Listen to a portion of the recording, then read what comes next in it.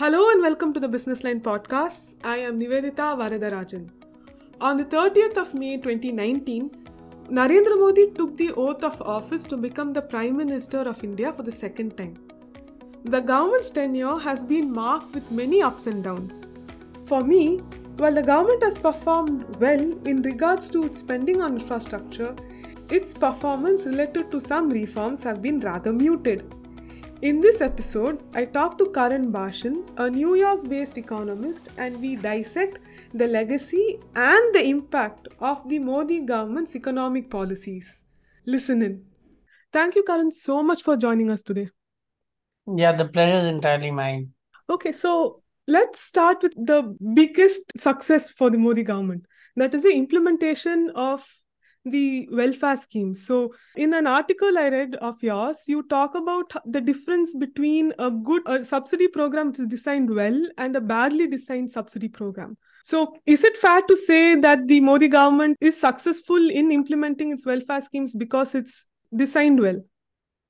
Well, I would say that more than the design, it's about the implementation where the present regime has done a lot better than previous regimes. Of course, technology has played a key role in improving the efficiency of welfare delivery. Now we have the Aadhaar, everyone has bank accounts, so it's feasible to transfer funds directly. Earlier, if you go back, say, about 9 years to 2013 and so on and so forth, there was a lot of discussion regarding moving away from in-kind transfers to cash transfers, and the idea was opposed primarily because a lot of people didn't have bank accounts. So the DBT, which was being considered at that time, was not feasible.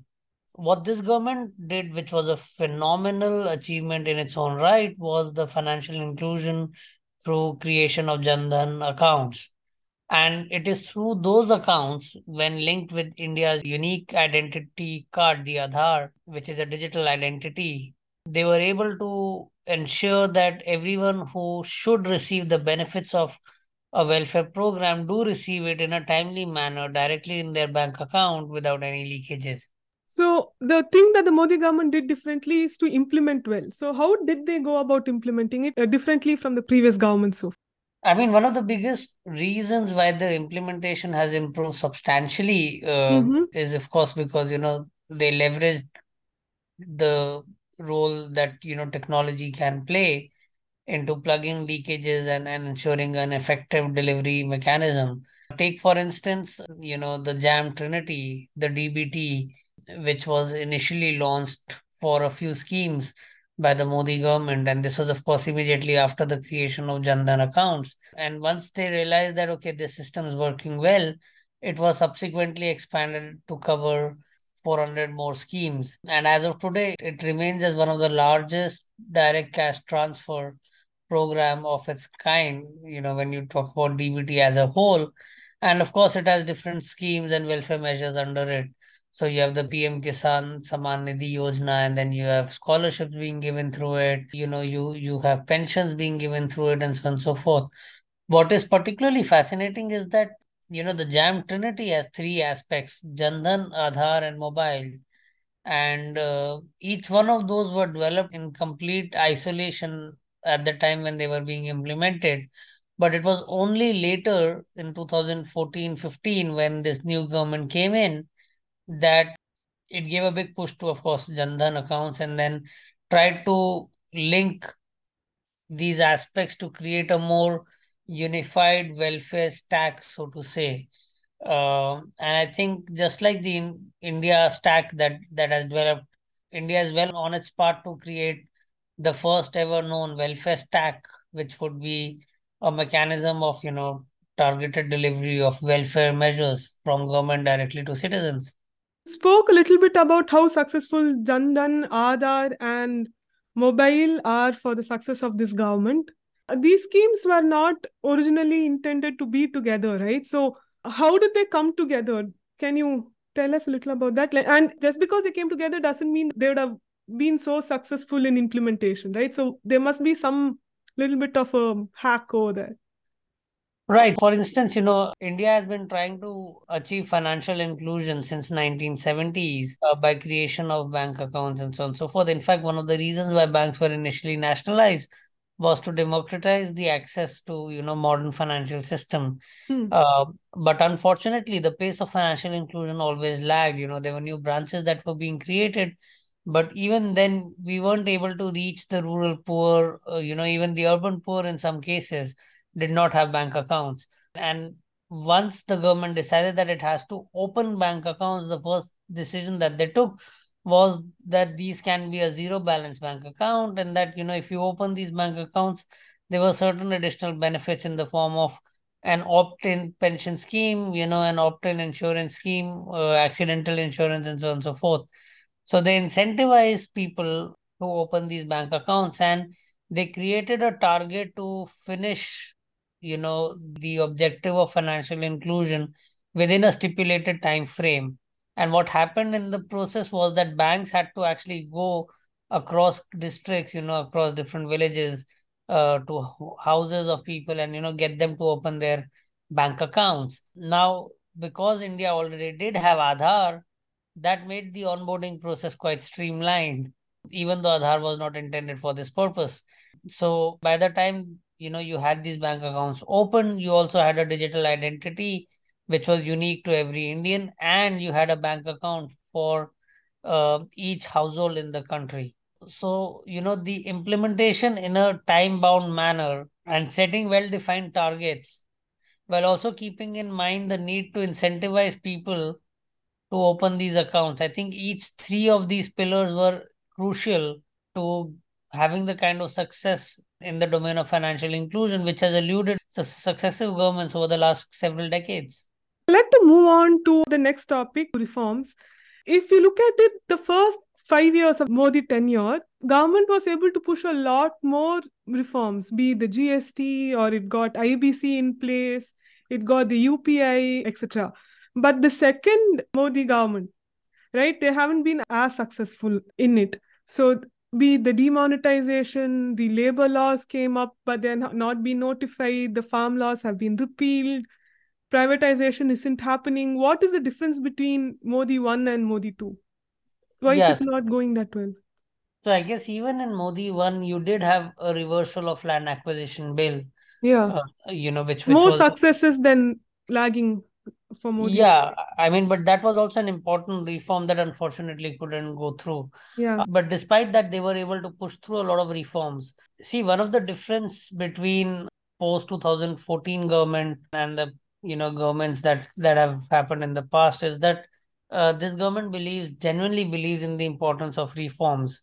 Unlike, of course, the predecessor governments, and a lot of the reforms in the past were either done due to compulsion or done simply on FDI limits, etc.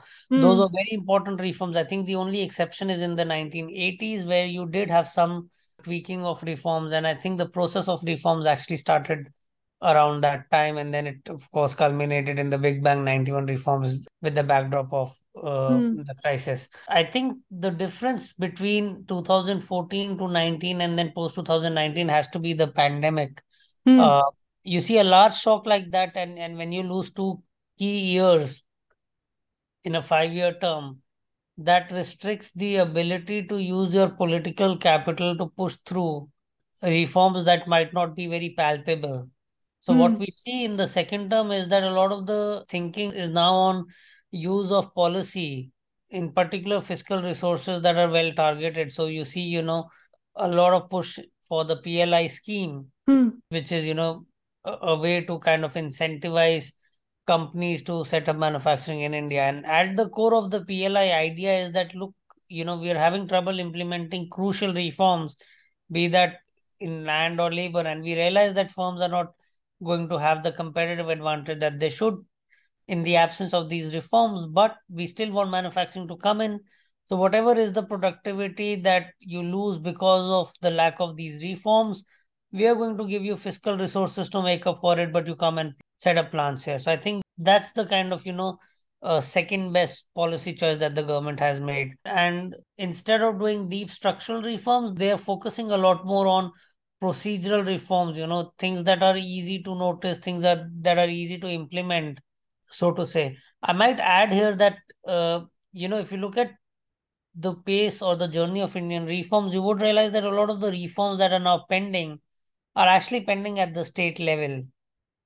And that makes the situation a bit even tricky, because going forward, you might not have so many big bang reforms that are left to be undertaken to begin with. I'd like to briefly talk about two aspects, demonetization and the COVID pandemic. Firstly, do you think demonetization is a misstep? Because idea of demonetization is to get out all the black money in the ecosystem, in the market. Do you think that the government achieved it? I haven't come across measures or estimates of amount of black money that are circulating pre and post demonetization. So, I wouldn't be able to make a value judgment on that. It was an experiment that was conducted. It definitely had short-term costs that were imposed on the system. Those costs were well acknowledged by many people, and it did have some benefits in the form of digitization, which were more long-term in nature. Hmm. Now, the real question really is that, A, did the benefits outweigh the cost? And of course, it's too soon a time to be able to answer that question, even after, so many years post demonetization. And the second is that, would you recommend this as a strategy to other countries? I think the answer to the latter is definitely no. Hmm. So, So, doesn't that mean that the answer to the first question is that the cost didn't outweigh the benefits then? I mean, as I said, it's difficult to get a value judgment on that just yet, because the costs were short lived and they were in the short run. I know many people believe that the costs are still playing out, but there's no Hmm. empirical evidence to support that hypothesis. Hmm. Uh, so the costs were sharp, but they were in the first 2 quarters post demonetization, and then they Hmm. dissipated again. They dissipated away. What was a real issue, which makes assessment of demonetization very hard, is the fact that immediately post demonetization there was aggressive monetary tightening that led to the collapse of non-banking financial corporations such as DHFL and ILNFS. Yeah. So it's, you know, essentially there was a lot of stuff that was happening around that time. GST was also being implemented. So you don't know what kind of interaction was taking place in the economy and how the economy was adjusting, and what was the causal effect of each of these interventions on that adjustment process. So, when something is that complicated, was it the right move at that time then, in 2016? I guess ex ante, the thinking was that this would, of course, impose a heavy cost on Hmm. society Hmm. collectively for holding black money, and that would dissuade people from evading taxes. And immediately post demonetization, you got a big fillip in the form of tax compliance. And then, of course, digitization also improved, which further made it difficult for people to hide their transactions or their income. And as a consequence, they had to report it to the tax authorities. So to that effect, I think it did manage to create a dent somewhere. Now, Hmm. how sustainable is that? That's something that, again, we'll have to wait and watch. Okay, so what are the parameters that we should be waiting out for?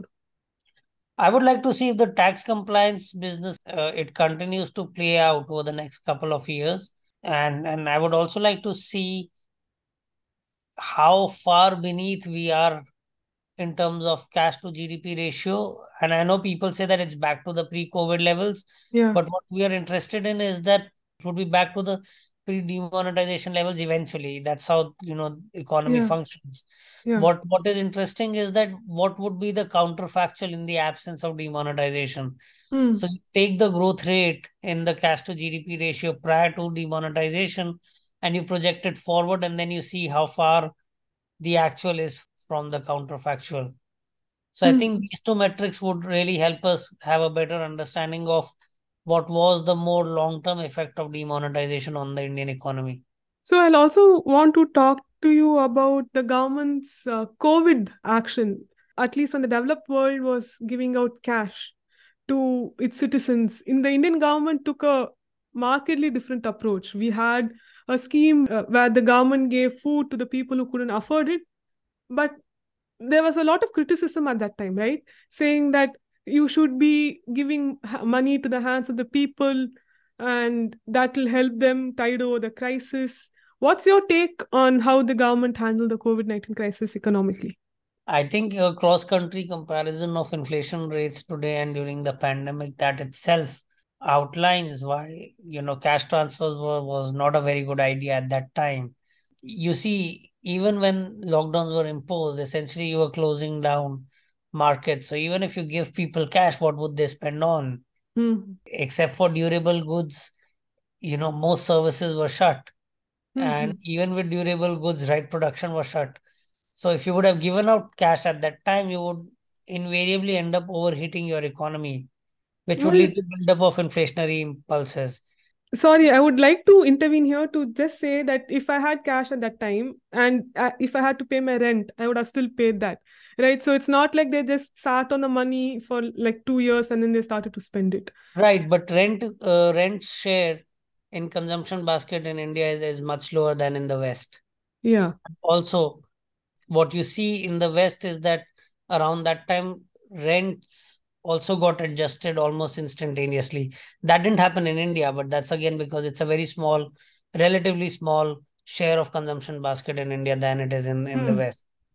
So you're right. I mean, cash would have benefited people for paying rent, etc. But it wouldn't for predominantly people without savings, people who are genuinely poor, genuinely distressed, migrant workers, etc. Their share of consumption of rent is much lower. So even if you give them cash, ultimately their marginal propensity to consume is quite high. They would have wanted to go out and spend the money, but they can't spend it because markets are shut. So so you don't have that kind of a situation wherein you can simultaneously do a fiscal stimulus while restricting economic activity in close to 65 to 70% of your overall economy. So do you think the government handled the COVID crisis well economically? Yes, I would say that at least as far as the handling of the COVID crisis is concerned, they did a decent job. Where I would slightly disagree with is that I believe that some of the fiscal support was in place for a bit longer than it should have. I think the PMGKY program could have been readjusted about 3 to 4 months prior to what they did. And I think that the post uh, Russia Ukraine conflict monetary tightening was a bit too aggressive. And that Mhm. led to a very sharp switch in the monetary policy regime from negative real rates to positive real rates in a span of a year.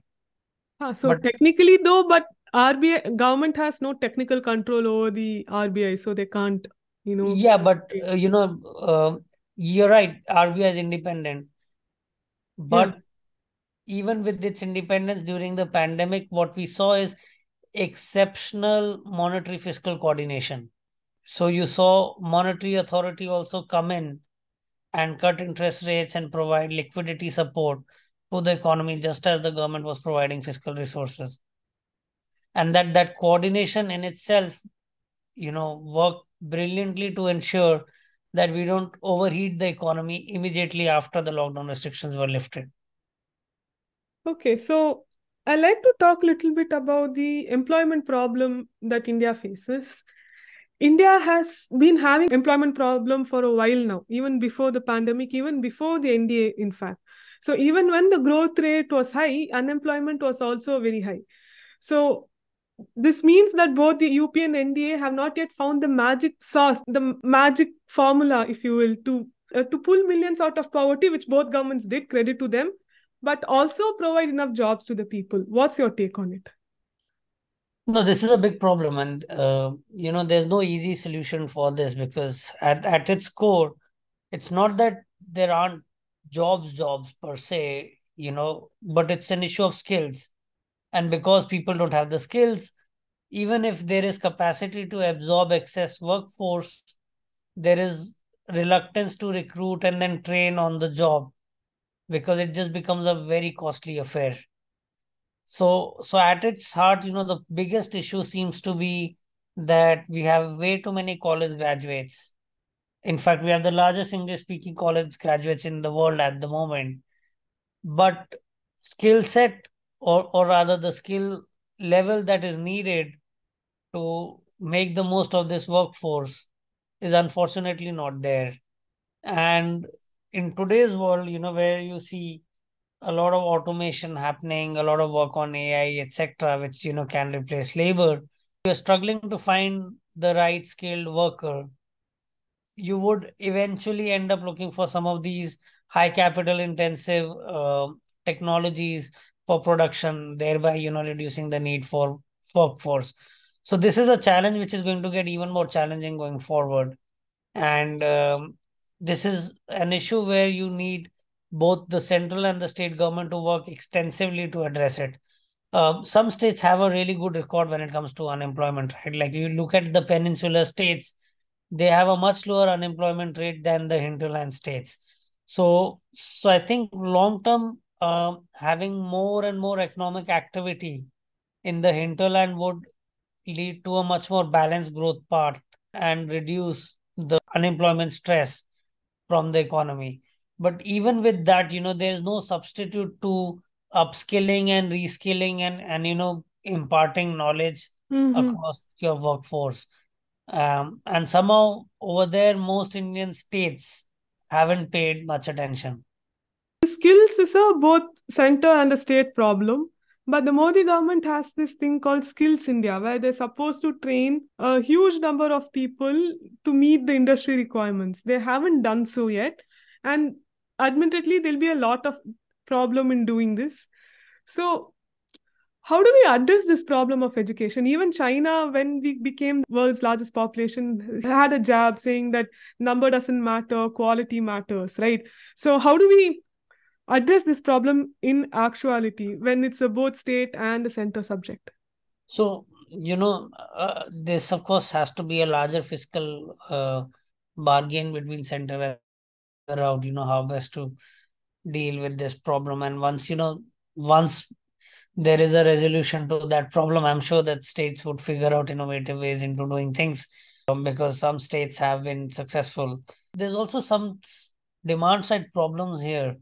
You see, in India, typically, if you ask a middle class family about what kind of jobs, what should people study, right? It's the standard engineer or doctor or UPSC or so basically, they are like these well-defined professions that people target, and then they get education to get into those professions. And that kind of a environment itself is not very conducive for building up capacity of vocational training, which is equally viable as a career path and can lead to decent, economic opportunities. So on one side, while there is a supply problem, there's also a demand problem that has to be addressed. And then there's this other issue of, too much of workforce being concentrated in low productivity agricultural work, which has to be shifted to the industrial areas or industrial sector of the economy, which is another challenge altogether because there you need both push and pull factors. So, so basically, if you look at it from that angle, simply supply interventions, adding more number of seats and, building more vocational institutes and so on and so forth are not going to be sufficient to address this challenge until and unless there is more demand for these kind of, vocational courses and such career paths. So the Modi government is trying to push the demand for vocational training and for jobs which require hands, if you will. They are promoting the manufacturing sector like most governments, but the push is a little bit more, I feel.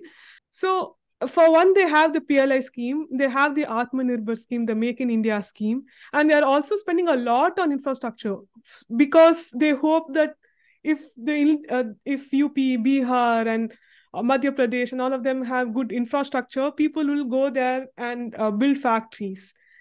So even then, will these three be enough to address the employment problem? So, I mean, of course, these will make situation better Hmm. from today, right? Because you do need industry to come into the hinterland, and you do need to incentivize production, and you also need to kind of integrate your economic policy with your strategic autonomy. You can't be too dependent on a country which is a known adversary and you Yeah. have frequent border clashes with. So from that, multidimensional kind of perspective or multidisciplinary perspective, it's a very important policy intervention in its own right. And of course, it is designed even from a welfare kind of standpoint. Mm-hmm. While this will work in some areas, it might not in some others. And that's what is very interesting about the Indian government per se, that it adopts an iterative approach. So it tries things, and if they don't work, it tries things differently. And if they don't work, it kind of goes back and tries things differently. And they keep on trying till the time they crack it. And as Mm-hmm. long as they keep doing it, I'm sure that there will be multiple iterations. You see, a one size fits all policy will be too difficult to work in a country as diverse and in an economy as diverse as India. Mm-hmm. So I think a lot of that learning process is underway. Even with the PLI scheme, we see a lot of changes that are sector specific Mm-hmm. from time to time. So I think that this agile policy making with an iterative approach would, of course, make the situation better off, say, 5 years and 10 years from now. But it is absolutely imperative that a lot of the industrial activity comes to the hinterland as well, Mm-hmm. so that overall the growth process is quite balanced. The share of manufacturing in India's economy will only become better if the demand for it, for products in India and abroad. And for manufacturing to grow, you need the requisite skills in people, right? So, are we doing enough to get consumption levels higher? So two things. I suspect the share of manufacturing in India's GDP might not be a good metric to see or evaluate manufacturing performance, given that services typically have a higher value added. So they would always kind of, outshine even when we have more manufacturing activity taking place. But with that caveat there, I think we have to also realize that with 400 million odd people still, being some way or the other related to the primary sector, essentially boosting consumption would require moving some of these people out from the domestic consumption standpoint. And even with the domestic consumption, as you go into more and more sophisticated manufactured products, the market for it within India keeps getting smaller and smaller and smaller. So it's no surprise then that a lot of the focus is on exports at the moment. And then once you do get that process going through growth and through successive compounding effect, your domestic demand would also catch up, and then you'll push more and more people towards middle class and upper middle class over the next decade, and then the decade after, and so on and so forth. So the journey from a per capita income of close to $3,000 to $5,000 itself would change the Indian economy in an enormous way. And then from that, when we go to a $10,000 per capita economy, the consumption pattern, the domestic consumption, its robustness, etc., would be very different. So I think, realistically speaking, where we are today, there is no alternative to tapping into exports to be able to achieve the kind of manufacturing scale needed to be competitive relative to, say, a country like China. Also, to me, it feels like if the Indian government is going to shy away from free trade agreements, like we were almost going to sign RECP, and in the last minute we were like, no, this is not for us. And some of our FTAs, we've been talking about it for decades, like with the EU. So even then, until unless we are not competitive for the external market, the manufacturing situation might not improve here. Right, but the RCEP is a different issue altogether, because there you have a country, China, which is known to have Yeah, yeah. They have an gained unfair advantage over everything when it yeah. comes to And, manufacturing. Yeah. and and they've used their currency in violation of all sorts of rules. Yeah, So yeah. you would necessarily not want to be in an agreement with them. Hmm. So I would have been more critical if they would have signed that agreement than them not signing it, simply because you have to be in an agreement with people who respect the rules of the game. Hmm. But the good thing is that they did sign an early harvest deal with Australia Yeah. and with certain countries in the Middle East. So I'm optimistic that at some point in the next couple of years, we will see those early harvest deals materialize into full-fledged FTAs. and then something similar to happen with UK and even the EU. Of course, there are a lot of contentious issues, particularly regarding the primary sector, and as we have recently found out, farm lobby is quite strong in India. Yeah. Uh, so so those are those are constraints to effective negotiation and getting an agreement on. But that's also partly, I think it's not mentioned enough that the farm lobby per se, reversal of farm laws, etc., the negative impact on a potential growth Yeah. because of that lobbying effort is going to be so costly for everyone else. Hmm. And I think it's important that understanding seeps into very well, so that in the future, if there is a need for such a reform, at least people are more aware and people are willing to accept it as Hmm. an important way of doing things in future. So, my final part of this podcast deals with the BJP's economic ideology. They are sometimes accused of being a pro capitalist government because they give tax breaks to the corporate class, but they are also heavily invested in welfare schemes. So, they're not a socialist government in all of its sense, or they're not a pro capitalist government either. How would you classify the BJP's Oh, ideology? they're left of center. Yeah.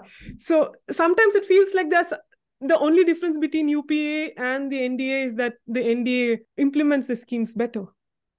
Well, I mean, there are other differences as well. Like, for instance, even though I would classify them as left of center, but at least on growth, they're a bit more pragmatic. So I would say that UPA is probably more left than left of center relative to the NDA. But you have to realize that in India, every political party is left of center. True. No So party is ever going to say, I'm going to withdraw all welfare reforms. They'll be out of power in a minute. no, it's not about removing welfare reforms. It's also about taking important, difficult decisions. Mm-hmm. Say, for instance, taxing the farmers, Hmm. rich farmers at least, which at That's the end of the day is a that's state not going subject. to happen. Yeah. Exactly. So typically we don't have a very libertarian kind of political class to begin with, and I think it's also because of the experience that India had with East India Company, and then the choices we made post independence, right? So that impulse for the state to do more is very strong. But having said that, I think the corporate tax cut was driven more in pragmatism than willing to give any breaks, because the large corporates anyway were paying 25% because of all the exemptions, whereas the small and medium enterprises could not make or avail those exemptions to begin with. So having a flat rate sets the tax scale back to being a bit more egalitarian, and so that it cannot be misused by large corporate houses to pay a lower tax and have a lower tax liability than your average small or medium business enterprise. Okay. Thank you so much, Karan, for joining us today. I had a great time, and thank you so much for having me.